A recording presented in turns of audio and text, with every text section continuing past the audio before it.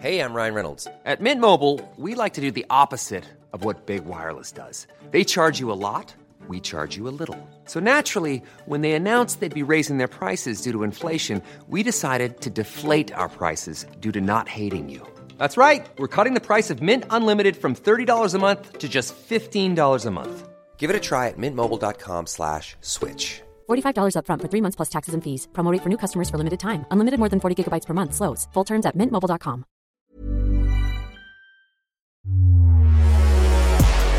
Welcome along to the Matchday edition of the Gagan Pod. It is great to have you with us. As always, Richard Bayless with you. I'll be joined by some absolute legends on the pod as we discuss Champions League quarterfinals. Real Madrid 3, Liverpool 1. The 13-time holders were absolutely phenomenal. The 7-time champions, not so. Where to from here for the Reds and Jurgen Klopp? We'll also be joined by Kevin Muscat, who was freezing his backside off with a beanie on high up in the stands alongside Mark Schwarzer as Manchester City narrowly beat Borussia Dortmund 2-1.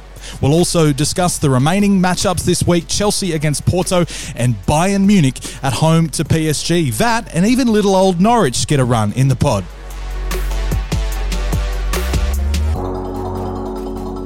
Yeah, welcome once again to the Matchday edition of the pod. It's great to be with you, and it's great to have these gents alongside me as well. Our sports editor, Dave Weiner. Hey, Dave. Morning. Our legends of the game, Thomas Sorensen and John Aloisi. Tommy, how are you? Good. Early this morning, but I'm getting there. Yeah, the clock's changing, Johnny. Not ideal. It feels like afternoon. That's how early we woke up. We've been no up one for a here few yet. hours. Yeah, I know. It's what a great morning. Look, the first first game of a tie is always unpredictable. You don't know what's going to happen, if it's the tie is going to be put to bed like we thought maybe with Manchester City, but both ties are wide open. Big time they are, and we mentioned the fact that it's early, and if you hear any chainsaws or planes or trains or whatever, we're outside here at Optus HQ just trying to wake ourselves up because of the wake-up time. No doubt you guys out there who watch the game, you understand that as well, given the commitment you show to your teams. I wonder how Liverpool fans are feeling today, Tommy, because 3-1 to Real Madrid, who were very good, all apart from maybe a 5 or 10 minute spell at the start of the second half, were dominant the home side, and they're in a great position looking forward to the semis. Yeah, I think the worrying part for Liverpool and the fans is the performance. I think they were well off the pace, and I think Klopp really summed it up afterwards, where he said, you have to earn these, earn a place in the semi-final, and obviously pointing at the mistakes they made, the lack of potential effort. Maybe his own tactical setup with Keita in midfield that didn't work out, and then bringing on Thiago just before half-time. So I think a lot of things went wrong for Liverpool this morning, and 3-1, you worry that it might be a bit too much to overcome at Anfield. So the first goal, Vinicius Jr., who found a heap of space. He was great against Atalanta a few weeks ago. He was heavily involved. You could look at the first one, John, and say, well, it was poor defending. They could have done a lot better, Liverpool. But the second one, Trent Alexander-Arnold, absolutely nowhere to hide because he squared the ball to Marco Asensio, who in great form was never going to not put it away. Yeah, Alexander-Arnold had a morning defensively that he would like to forget. On the first goal, you thought that he should have covered a lot better, especially when Kroos got his head up, and you could see the run of Vinicius. You could see it happening. It was happening from a mile away, and they didn't really defend that well. The second one was poor defending, because there, if you're unsure what's around you, just clear it. And he headed it right in the path of Asensio. And then the third goal, you have to say again, poor defending by Liverpool, and you can't afford to give that space to a Vinicius who was in great form this morning. Yep, there's the plane going past. The first plane going overhead at Optus for some year and a half, so it's nice to see travel getting back, or transport getting back to normal. And that will be the big talking point, won't it? Not planes, Dave. More the fact that Trent Alexander-Arnold, in this week or this couple of week period where it was such a big story, him not being picked for England at the weekend, his delivery for Jota's header against Arsenal, awesome. And everybody, including Jurgen Klopp, saying, well, that's the quality he brings. He should absolutely play for England. He has an absolute mare in this one. I'm wondering whether today is the day that might cost him his place on the plane to Euros. I know there's a long time to go and that he will have plenty of time to prove himself yet again, but it is the story in England. England legends rounded on Gareth Southgate to a man up in the week before, probably simmering and then using the Arsenal game as evidence to say this kid has to be on the plane. He is our golden boy. He can do things no one else can. But Gareth Southgate is going there to win the Euros with a defensive foundation. And he's got 3 players who have been there and done that for, or 2 players that have been there and done that for him, Trippier and Walker, plus Reece James, who's proved himself to be a really pure right back. And I wonder, guys, whether today we saw the part of Trent Alexander-Arnold where the questions are open. I think fatigue was a reason too. I actually think it was a blessing in disguise, in theory, for him to be left behind in England and to have that time off, because he's had injuries and COVID during the year. But I wonder whether today, and I'm going to ask you both and put you on the spot, does that cost him his ticket to the Euros? I think you have to go by form. We hold our hands up and say what a great season he had, last year and everything else. But at the moment he's not performing, and you can't just say that one cross brings you back in the international lineup. And with so much competition, it has to obviously fall on someone not to go. And as it stands right now, again, like you said, there's still time, and he can still string, a hell of some performances together and make the squad. But right now, in my view, he's not in the squad. I don't want to be too critical of Alexander-Arnold, because I was this morning, and all season that he's made defensive errors. But you have to say that he hasn't had the help with 2 defenders inside of him. He's had very inexperienced defenders, and normally when they've got the experienced players, and you saw last season, he was brilliant, and he's got that ability to go forward and getting great crosses. And then when he does get caught out defensively, he's got help and cover from experienced defenders. At the moment, he hasn't got that, and then the spotlight is more on him. Phillips and Kabak actually had 4 clean sheets together before this game. Did we see in this one just that difference in quality? You're playing against a Real Madrid. This is their stage. They're playing at their training ground, good familiar conditions for them. Those 2 guys, they might get to that stage eventually, but they're not quite there at the moment, Thomas. No, it's tough on young players, and Kabak has obviously come to the club, and he got substituted, today, and I think it was more Nathaniel Phillips that actually got called out at a few times with the communication with Trent Alexander. Just that space in between those 2 wasn't covered, and I think as well for the 3rd goal, it was a similar.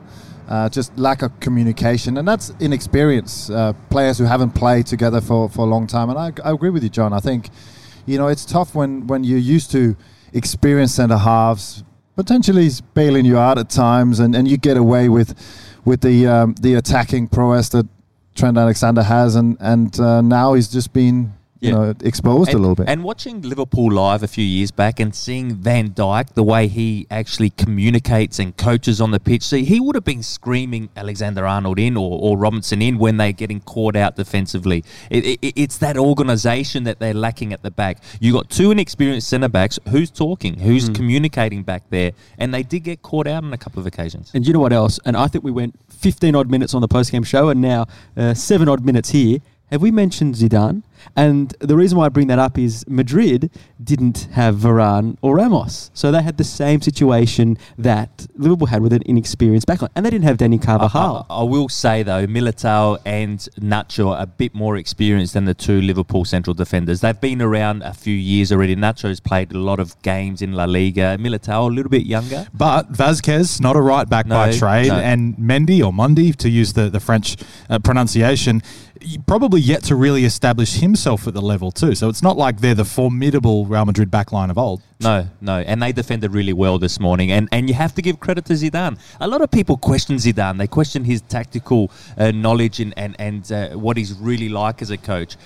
I think he showed again this morning that he's a very, very good manager. And you shouldn't underestimate what he's been able to achieve. He's won 3 Champions League titles. It doesn't matter which players he's got. He still needs to win them. And this morning, I think he tactically got it right, especially playing Vinicius. I think that was very switched on by Zidane. He knows that there's going to be that space in there. He didn't always track back Alexander-Arnold when he went forward. He stayed in those positions. So when they won the ball, he was their first outlet, and he caused Liverpool problems. That's what I wanted to ask, in the sense that I think today was Zidane 1, Klopp 0, and Zidane 3, Klopp 1, if you want to put it technically.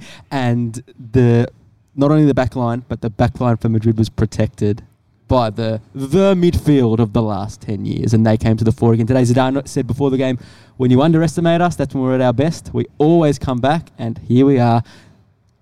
Brave to back against them to say they won't make the final. Yeah, Modric, Cruz and Casemiro, the amount of experience in there, and we've seen it the last few months, they've really lifted the team, haven't they? Question for me, and by the way, this was Zidane's 50th game in the Champions League. He's won 31 of them, and he's got 3 trophies. So for a guy that people tend to question or forget about, he's done okay, and recently he's been linked a little bit. I think he knows what he's doing. It seems to me like he might know. He's been linked with Juventus as well, and well, might they go after someone of that pedigree. John, you mentioned the fact you saw Liverpool a couple of years ago. At the semi-final stage in Barcelona, they lost 3-0.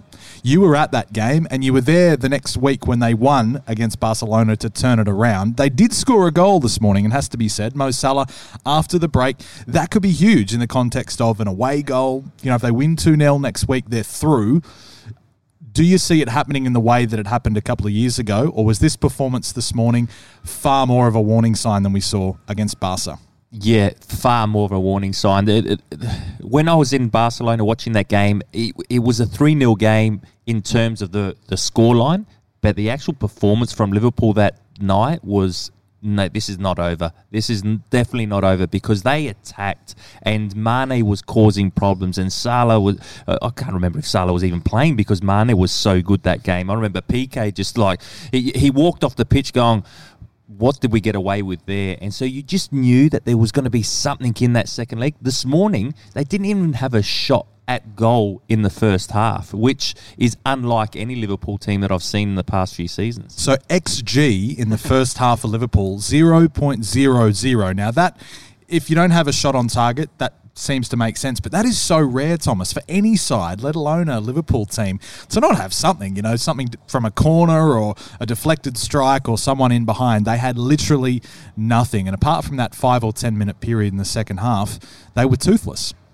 Yeah, they didn't offer anything, and we were questioning at halftime. Yeah, Salah wasn't getting on the ball. I think Mane looked frustrated. Again, there was a potential free kick, which could have led to a chance before the second goal. Mane was pushed, and I think that was probably warranted. But yeah, really disappointing on so many levels. One thing is if you create chances and then you give away some silly goals at the back, but there was just nothing to cheer about bar those 5 minutes at the start of the second half. The thing that surprised me was when I saw the lineup, and I thought it was very deliberate Jota, very deliberate Keita. I thought they're going to come out rock and roll. He's just going to come out here and go, we're going to get in the faces, and that midfield, you're just going to have a torrid time.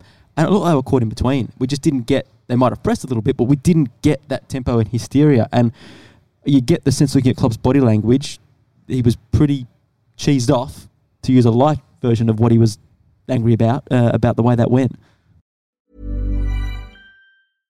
Hey, I'm Ryan Reynolds. At Mint Mobile, we like to do the opposite of what Big Wireless does. They charge you a lot, we charge you a little. So naturally, when they announced they'd be raising their prices due to inflation, we decided to deflate our prices due to not hating you. That's right. We're cutting the price of Mint Unlimited from $30 a month to just $15 a month. Give it a try at mintmobile.com/switch. $45 up front for 3 months plus taxes and fees. Promo rate for new customers for limited time. Unlimited more than 40 gigabytes per month. Slows full terms at mintmobile.com. Yeah, nice PC version there from Dave Weiner. Cheesed off, and Liverpool fans no doubt will be, although it's not yet over. 3-1 in favour of Real Madrid ahead of the second leg next Thursday morning, Australian time. Also that morning, Manchester City away at Borussia Dortmund with a 2-1 advantage. It was tough for City against the German side, who were not really fancied or favoured by anybody going into this one. Kevin Muscat was there for us alongside Mark Schwarzer, the two Socceroos legends high up in the stands. And Muskie, before we talk about the game, I have to ask you, just how many icicles do you have on you? Because you looked absolutely freezing on the coverage this morning. Yeah, it was quite fresh out there, and without any feathers, Rich, it's a few degrees cooler as well. Yeah, I wouldn't doubt it. I mean, you played a lot of your professional football over there. Are you kind of just remembering what it was like, or do you think it's maybe got worse in the time since? No, it was, the conditions were good. There was no wind, and obviously it wasn't raining. We had some snow little bits of snow throughout the day. So the conditions for actual football were okay. But yeah, it was a fresh night to say the least. What did you think of the actual game? Because Manchester City 1-0 up in the first half. Emre Can giving the ball away in the centre circle. You know, they looked like they might have gone on with it. They had a few opportunities, but a goal from Marco Reus within the final 10 minutes looked like it was going to earn a share of the spoils, and it was only the 90th minute when Phil Foden popped up with the winner. What did you make of the game on the whole? I thought it was an outstanding game of football. Look, you can, without the crowd and fans being in the stadium, you can, obviously, football's not the same without it, but you can really concentrate and focus. And there was a really good tactical battle. In fact, the way Dortmund set up, and no one really gave them a chance coming into the game, but they frustrated City for the first 20-odd minutes, up until the goal, really. But even then, they surrendered possession. They were comfortable in doing so, and then trying to hit City on the break and created one or two openings. So it wasn't, one-way traffic, so to speak. And as you said, they conceded the goal from really, against the run of play in terms of, City having possession. It was actually Dortmund who were on the attack and gave the ball away very easily, to be honest. And the quality in the front third of Man City just, torn to pieces in that instance and got themselves ahead. Muskie, we've been watching from afar Haaland, and a lot of discussion this week has been about Haaland. Where's he going to go? Is he going to sign for Man City? Is he going to go to the big two of either Real Madrid or Barcelona? What was it like watching him live? How was his movement and just his physical presence? What did it look like live?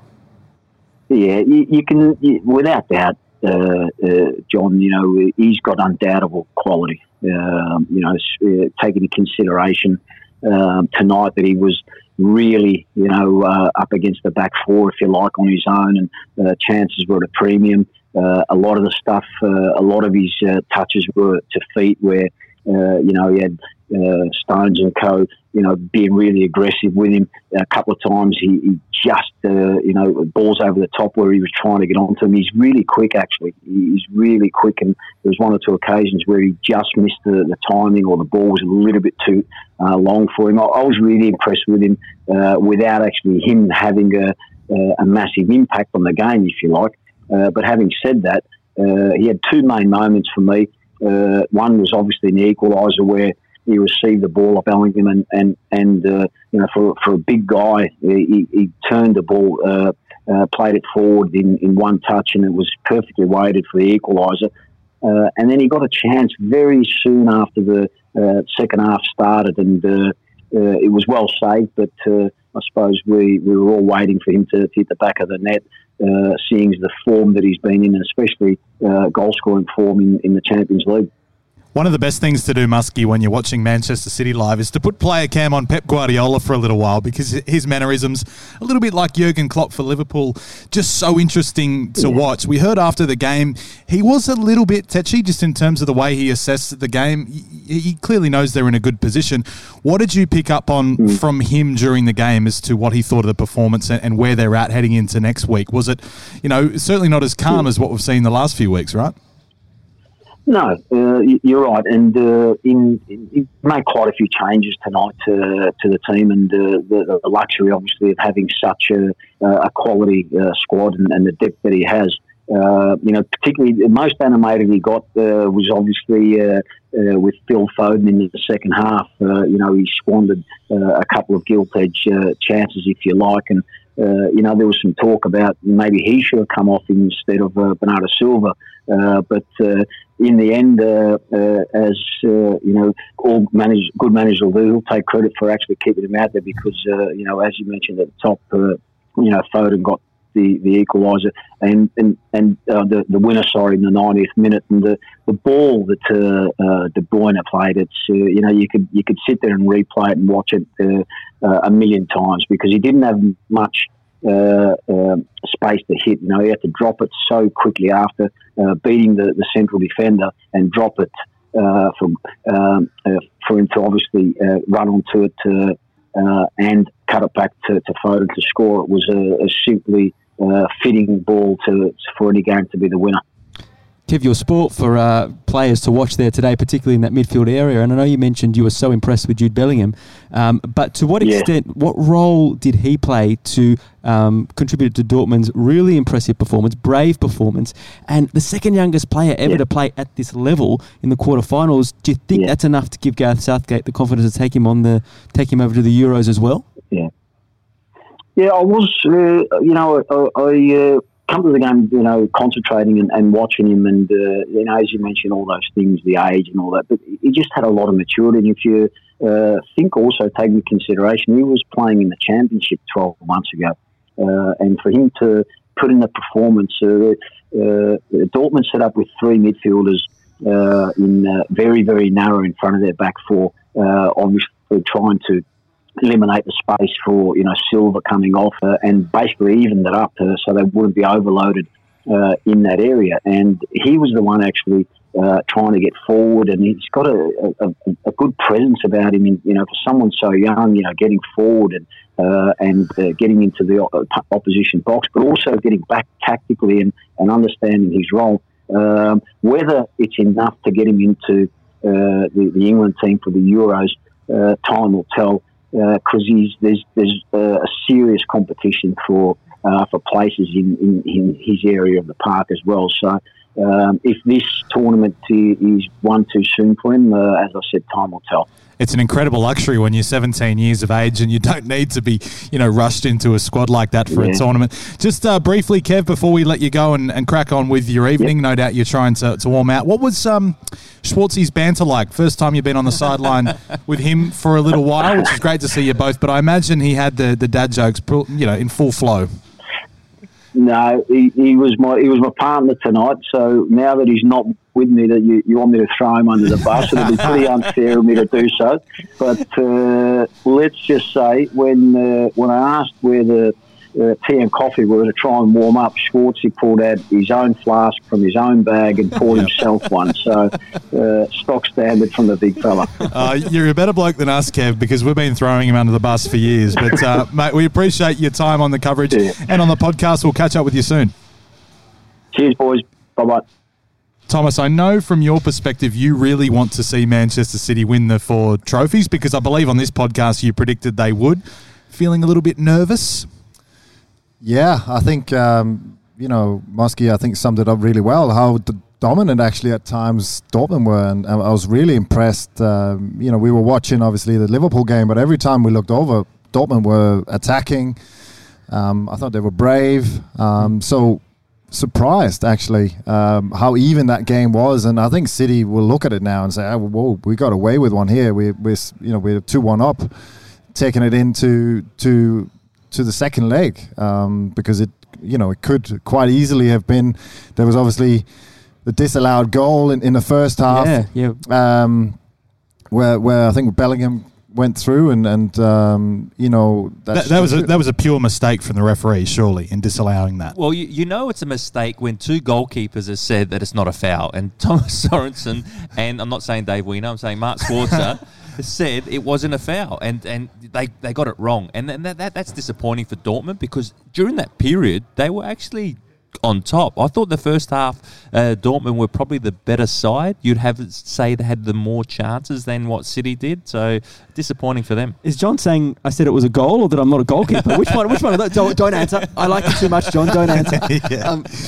Just very quickly on Manchester City. Now, it's taken me, 22 odd minutes to mention them in this podcast, but they've got Leeds this weekend. I thought you were going to mention Leeds. Well, nothing to do with Leeds' quality. It's more about the type of game they'll get because, Dave, they're going to run a lot this weekend. So, yes, he can rotate players in and out. It's quite the luxury for Pep Guardiola. The last thing he wants is tired bodies on Sunday and Monday. The last 5 teams, by the way, to have played Leeds United and then go and play the next team have lost. It's true, but let's think about what he can do. He can play Aguero, Torres, and Sterling up front. Yeah. And he can play, I can't think of who else. Fernandinho, can he play today? So already you've got Laporte. He can change his back 4 as well. Yeah. So I think Leeds will run them ragged. And his goalkeeper. But you know what? They've got the breathing space in the league. I think he almost we will see wholesale changes, and it's still going to be a cracking game. And you know what? If they're struggling, guess what he's going to have? The luxury of a guy like Kevin De Bruyne, who against Leicester broke them down with two of the best passes you'll ever see. And today, when the game was on the line, let's talk about De Bruyne, because if they want to win the quadruple that Thomas thinks that they can, you need him in top form, and this last month he is back in top form. I love watching him, especially that first goal. Don't underestimate how they won the ball back, and then he skipped past the player in the midfield, and then he got on the end of it again. I think he was brilliant, and they need him to be in that form if they're going to win the quadruple. Well, now that you spell it out like that, the last 4 goals he has been instrumental in literally getting them over the line. He is unbelievable, and as you said, since that injury, a couple of weeks to come back, now he's at the very, very top of his game. More than happy for Pep to rest him this weekend, and he, keeps him on ice for next week against Dortmund. Let's look forward to the final 2 first quarterfinal legs of whatever I'm talking about. You know what I mean? I think tomorrow, depending on when you're listening to this. What a confusing medium these podcasts are. Let's talk first of all about Bayern Munich and PSG. No Robert Lewandowski, we know, for Bayern Munich. That's a big out.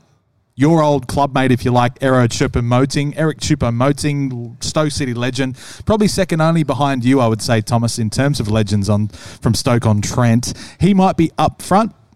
Is that a big enough loss for PSG, for Bayern Munich against the PSG that have been pretty up and down all season? It depends on what service he can get. He can still finish it, and he showed as well. Of late that he can score. He hasn't got obviously the same quality and awareness and everything else that Lewandowski. And it depends on how they're gonna shuffle the cards. Again, Muller, they can play a little bit Man City as well with a rotating front 3 instead of having a Choupo-Moting as a sort of a focal point. They are a great side, and they're going to cause problems. The back 4 of PSG, they have to be switched on full 90, I think. If Sergeant Gnabry is fit, do you think there's a temptation that we'll play the roving 4 that you just mentioned? Because Pochettino mentioned in his press conference before the game Bayern's high line. That, to me, feels like that's going to be one of the stories of the game, with Neymar and Mbappe trying to exploit that. And to what extent does that press from the other end of the field that Lewandowski leads get affected if you've got a different type of striker like Choupo-Moting in there? Yeah, look, I'm not sure which way he's going to lean towards, but and no matter who's playing, they'll still press high up the pitch, Bayern Munich, because that's the way they play, and they still got enough quality, not only up front, but in the midfield, and they haven't only got goals from Lewandowski, they got goals all over the park, and he will be a big loss, but I'm really questioning PSG. How good have they been this season? That one performance against Barcelona at the Nou Camp was probably their best performance under Pochettino. They got completely outplayed when they went back to Paris. And then again on the weekend, they lost to Lille. So they could lose the title this year. Well, at the moment, it looks like they are going to lose the title. Yeah, 3 points behind Lille in a league where PSG just do not lose it if the last decade is anything to go by. This is the Eric Choupo-Moting derby, or the Kingsley Coman derby, of course. It was him, the former PSG player, that popped up in the final for Bayern Munich to win it in that 1-0 triumph in Lisbon a few months back. Elsewhere tomorrow morning, Porto at home to Chelsea. A few days ago, you would have said, well, Chelsea, pretty fortunate draw, really. Maybe they got the weakest of the 8 remaining sides. Then they go and ship 5 to, of all teams, West Brom. Dave, how are you feeling as a Blues supporter? I still can't believe what happened on Saturday night, and I just hope it is an aberration. Maybe the international break getting thrown together, the players didn't quite have the cohesion. I don't know. And I know there's been a lot of talk about maybe Tuchel's change when they went down to 10 men with Thiago Silva, who maybe it was a bit too conservative, and then all things went pear-shaped. Anyway, hope that goes out the window, and I hope that the dress rehearsal against Atletico Madrid prepares Chelsea well for this Porto game, where you think it will be quite a similar kind of occasion. So no Oliveira and no Taremi, the 2 top scorers for Porto. We mentioned the fact that they're outsiders. They're miles behind in the Portuguese league. If Chelsea managed to blow this one, Thomas, then the Thomas Tuchel reign, which has started so positively, could really fall in a heap overnight, couldn't it? Because there's no excuse for them not to get through to the semi-final. No, and that's the thing. You get dealt on paper the best draw, but with that comes the pressure, and the result at the weekend, I think, has turned this on its head a little bit. A few players being out for Porto. it all sort of adds to it. And, again, I agree with you, Rich. I think, he needs to win this leg, get in the semi-final, because otherwise it can turn very quickly and questions will be asked straight away. Yeah, you're right. They'll forgive him if he loses in the semi-final, but not if he loses this game or this tie against Porto, because I think that's Then he's behind the eight ball already coming into next season. And what's interesting, Thomas, and we spoke about it this morning about the impact that a loss might have on the side, but on Tuchel. And there was already a clash between Rudiger and Kepa in training, and Tuchel sent Rudiger in. How does that get out? How did that leak out into the media? Did they want it to leak out into the media? It's an interesting... There have been leaks at Chelsea for quite a while. What a dressing room that is. Seriously, 14 games in, you lose one, and already the leaks are coming out into the press. It's great. It's brilliant. From a neutral's point of view, this is what you want. You want that little bit of intrigue. They've got a great squad. They've got a great manager. It can't all be perfect. That's what football is about. Just briefly, before we finish up, Champions League done and dusted for one day. Who wants to discuss the championship? Because what about this for a result this morning? Norwich 7, Huddersfield 0, and the Canaries will more than likely be confirmed as champions, confirmed as promoted as early as this weekend. For a club that's a yo-yo club, if you like, Thomas, we know them and West Brom, they almost prefer to go up and down because financially there's a benefit to it. If you're a Canaries fan sitting there, why is this any different from any other season? Because 2 years ago they did something similar. Oh, but you get to celebrate a championship every 2 years.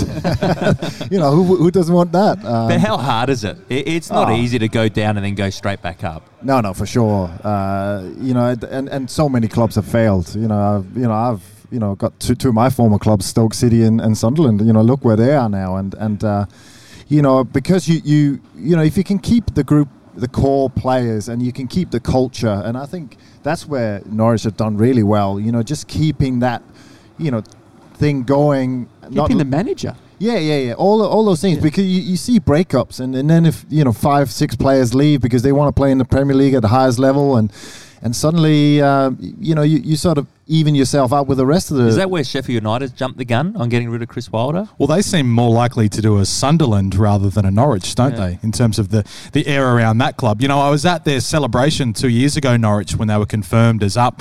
And, were you there with Delia Smith, the chef? She was around, yeah. Singing. Let's be having you, yeah. Well, as a disgruntled Leeds fan that just 24 hours saw my team fall in an absolute heap, to be amongst the Norwich fans was a little bit depressing, but it was really cool to actually feed off their energy. And they were all saying, no, this is different. This is not like the other promotions, because with Daniel Farke and there's a movement, young players, it's not just old school championship players. That didn't go to plan on the first occasion. They went straight back down. But with Emi Buendia, Timu Pukki doing well, Todd Cantwell, who knows, Dave? Maybe they can be the side. And with Watford, Brentford, Swansea, Barnsley, Reading and Bournemouth all there as well, it's still a lot to play for, but the Canaries are just way too good. So I was just going to say, it's good to see that what happens when you give a manager that kind of mandate. And look, I'm not going to say I watch every weekend of the championship, but what it is nice to see is that they might have learnt their lessons and come up and be a little bit more mature. The players are more mature. Farke might be a bit more mature with his tactics, and maybe they can hold on for a couple of years, and that'd be great to see, because they were good fun to watch for a lot of last season. They just they couldn't sustain it. Final question from the pod for you. Having used the phrase cheesed off earlier on, did you feel a little bit of guilt there when you said Daniel Farke's name? You saw me hesitate, didn't you? I'm hesitating. Yeah, well, we'll all have that problem. Wouldn't have been. I'm looking at the clock here, and anything over 30 minutes goes in the Gagan pod. That's a new rule. So exactly, yeah. No, that'll be cut out, except the lols from Dave Weiner on the podcast. We are out of time. We'll have another edition of the Matchday pod after the next quarterfinal first legs. Tomorrow should be fascinating as always. Dave, Thomas and Johnny, always an absolute pleasure. Gents, and for you guys out there listening, hope you've enjoyed it. Between now and the next Gagan pod, make sure you enjoy your football.